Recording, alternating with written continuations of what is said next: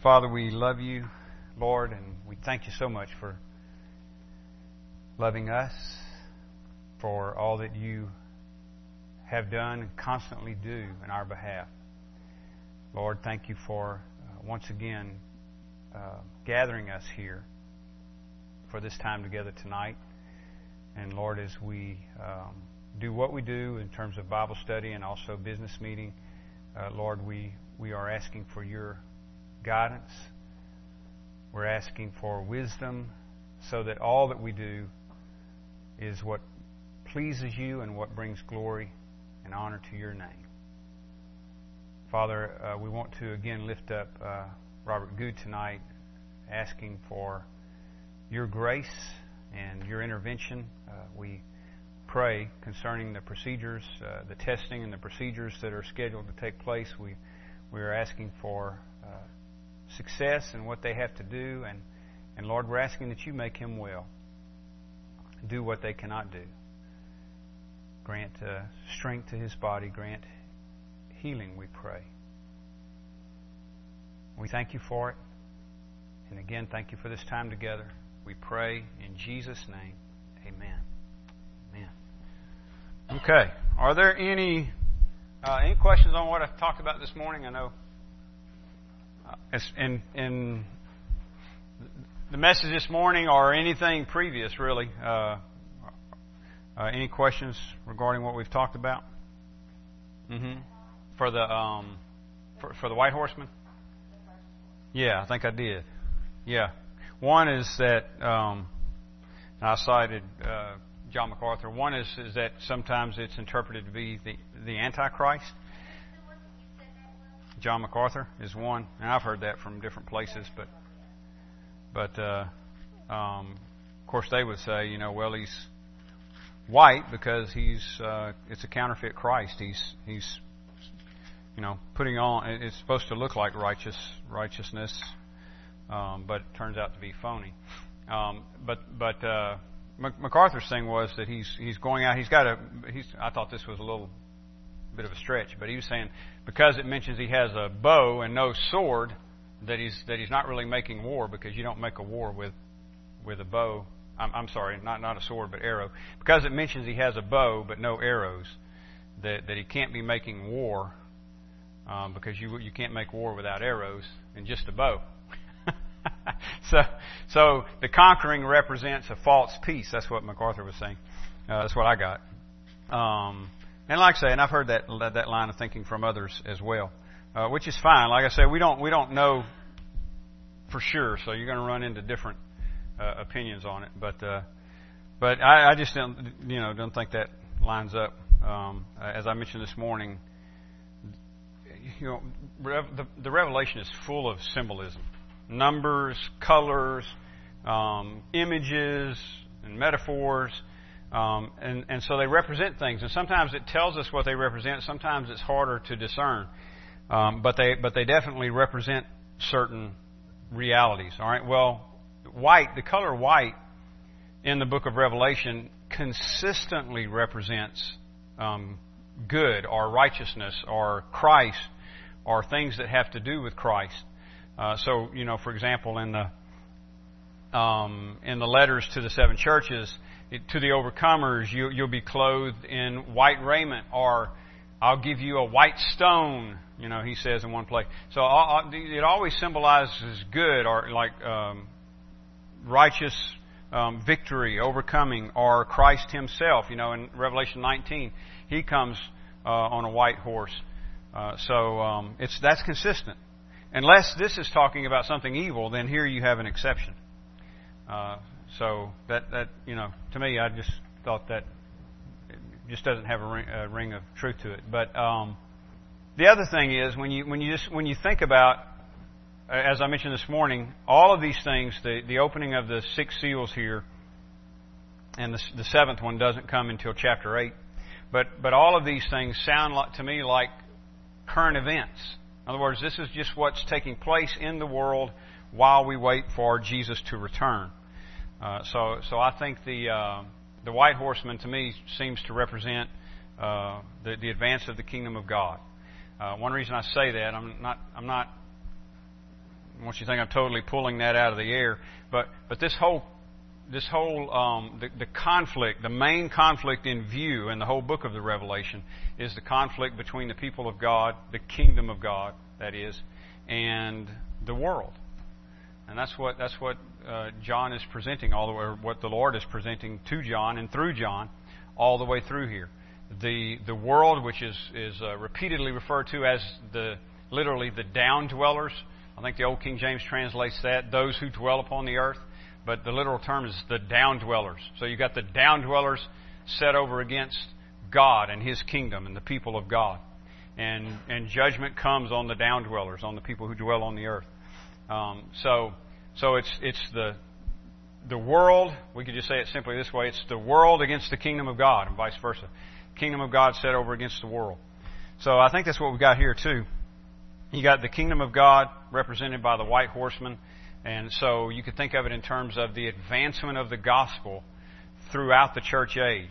In spite of all these other things going on, in spite of the evil, in spite of peace being taken from the earth, and men killing one another, in spite of wars and famine and pestilence, in spite of all these things, the gospel continues to advance. That is, this white horse and horseman goes out conquering and to conquer.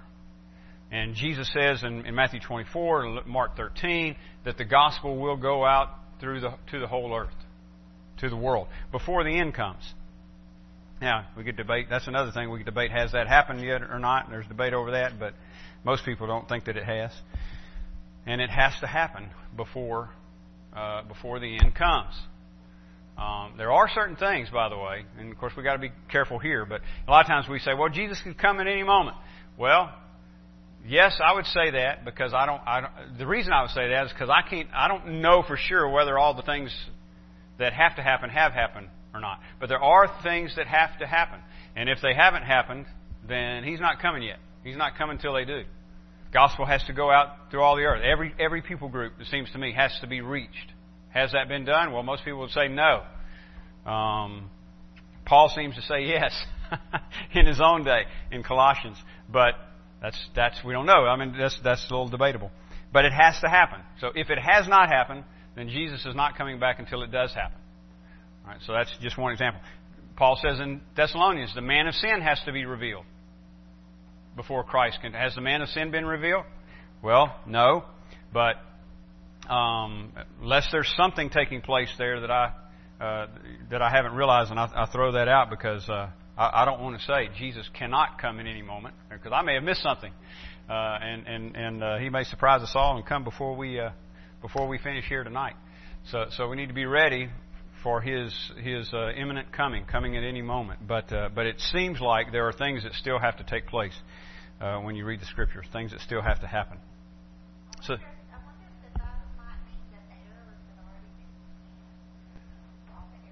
Possible. I think it just means He's going to make war myself. I mean, who carries a bow without arrows? The fact that He doesn't mention arrows doesn't mean that He doesn't have arrows. And it's just symbolism. But if I said to you, or if you said to me, would you paint me a picture? Of course, it would be like crayons if I did it. But if you said, would you paint me a picture of a bowman riding on a horse? I'm gonna paint a guy. If you tell me to paint a guy with a bow, he's going to have bow and arrows. You know what I'm saying? I think it's a little bit of a stretch to make a big deal out of the fact that arrows aren't mentioned. He says he has a bow, so that probably means he has arrows. I don't think too many warriors are going out unloaded, to war, and he's going out conquering it. But that's a possibility, and that's why I mentioned it, because we don't know for certain. It's easy with the third one, right? You get to, let me get in the right place here. The fourth one, the pale horse, because he tells us explicitly, its rider's name was Death and Hades. So we know what the fourth horse represents beyond any shadow of a doubt. Represents death and Hades, because the Lord tells us that through John. But He doesn't do that with the first horseman or with the second horseman, although we have more clues on the second one, so that we can figure out there it represents scarcity, or like I said, I like to say inflation. You got the cost of living is so high that it's causing hardship. Number 3, the black horse. I'm sorry, I'm getting those two confused. But that's the scarcity, the inflation. The second one is the bright red horse, which is permitted to take peace from the earth, and men slay one another. So we understand what those represent. It's pretty clear. And number 4 is explicitly stated. But number 1, it just doesn't say. It just says he's a rider. He's white with a crown. Crown was given to him, and that's the victory wreath like they would wear. Do you think about the Olympian? They have the little crown of olives or whatever. The Stephanos is the term there. I like that because I had a friend named Stephan, and all those years that he and I were friends, I never knew that that's what his name meant. But that's the Greek for crown. Stephanos. So it's a little wreath. It's not like the Burger King crown, but the little wreath, olive branches or whatever that they would wear as a sign of victory or whatever. So a crown was given to him, and he came out conquering and to conquer. Sounds like to me a good representation of the gospel advancing in this present age. But if you take another interpretation, that's fine. Like I say, these things are a lot of the things that we're going to be looking at in here are just kind of gray areas. But the main things are clear. Anything else? I had a graphic too. I was going to ask Joel to put on the screen this morning because I thought it looked pretty good, the 4 horsemen, but I forgot to bring it. Somebody's depiction of the 4 horsemen, that was pretty good.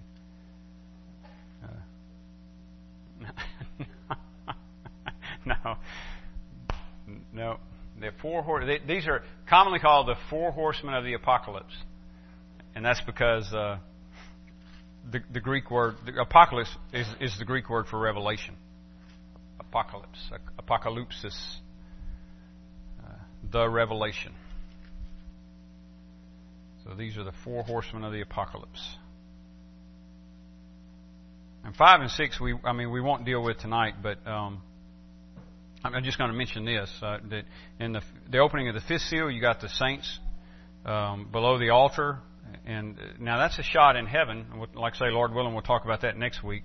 So the focus views to these are disembodied spirits in heaven, people who were who died or were martyred during the tribulation. In other words, during this present age. So you still got something happening there during this present age, but it's just the scene shifts from what's taking place on earth to what's taking place in heaven, so to speak, with the saints there, and they're crying out for recompense on the earth, on the world, on those who martyred them. If those 28 Ethiopians that were killed last week and those 21 Egyptians that were killed a couple of weeks ago were true brothers, if they were true brothers in Christ, they are among these martyrs that have died during the tribulation here on the earth. And of course, like I said this morning, there are many, many more. If you do a little digging, you will find other reports, but a lot of it we're not getting in our media. There's too much of it going on. I mean, they're killing left and right in Iraq, Syria. Yep, and now they're as if that wasn't blatant, but I mean they're being even more blatant about it now. They've put out a video saying that this is what they're doing.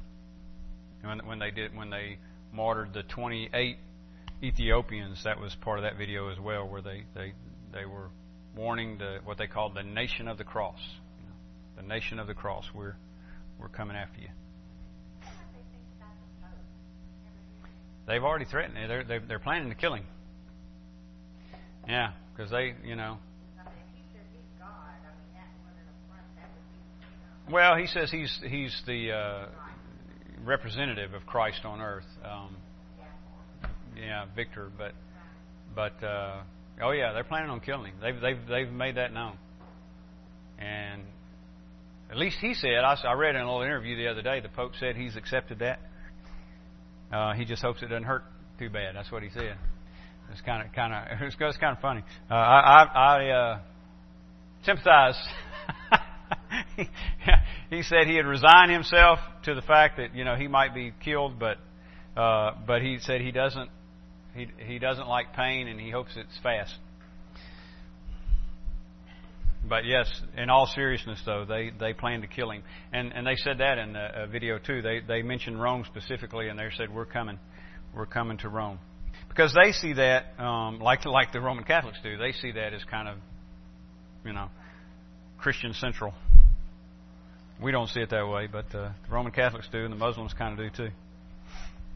So anything they connect with Christianity, whether it's true Christianity or not, anything they connect with Christianity, they're going to, it's their intention to take it out.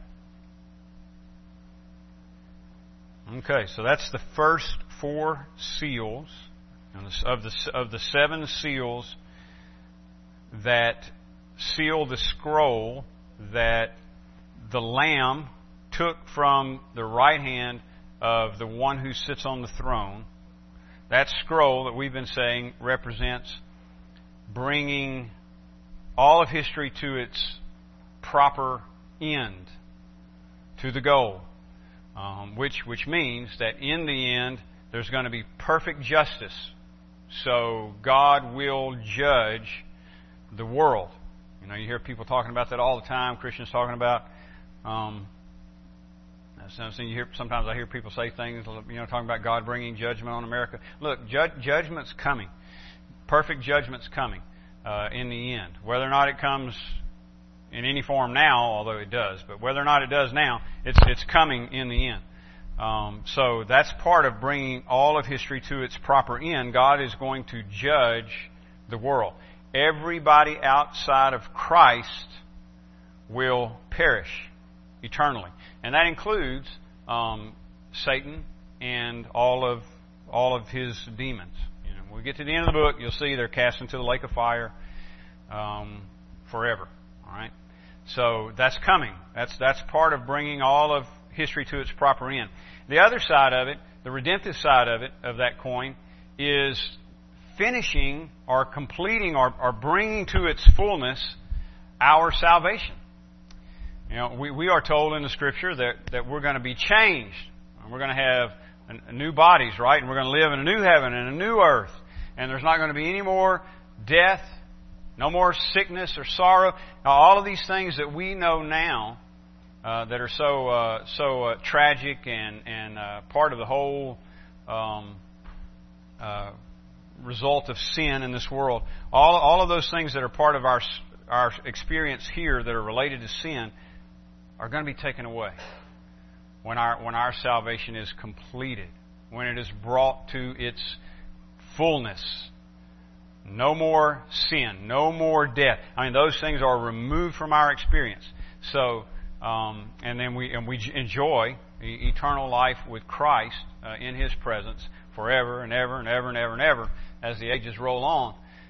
So all of those things, the judgment of the world, the fullness of our salvation, that's part of bringing, those are parts of bringing history to its proper end.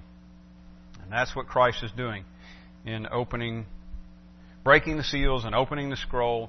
That's what we're going to see as we move on through the rest of the book, Lord willing.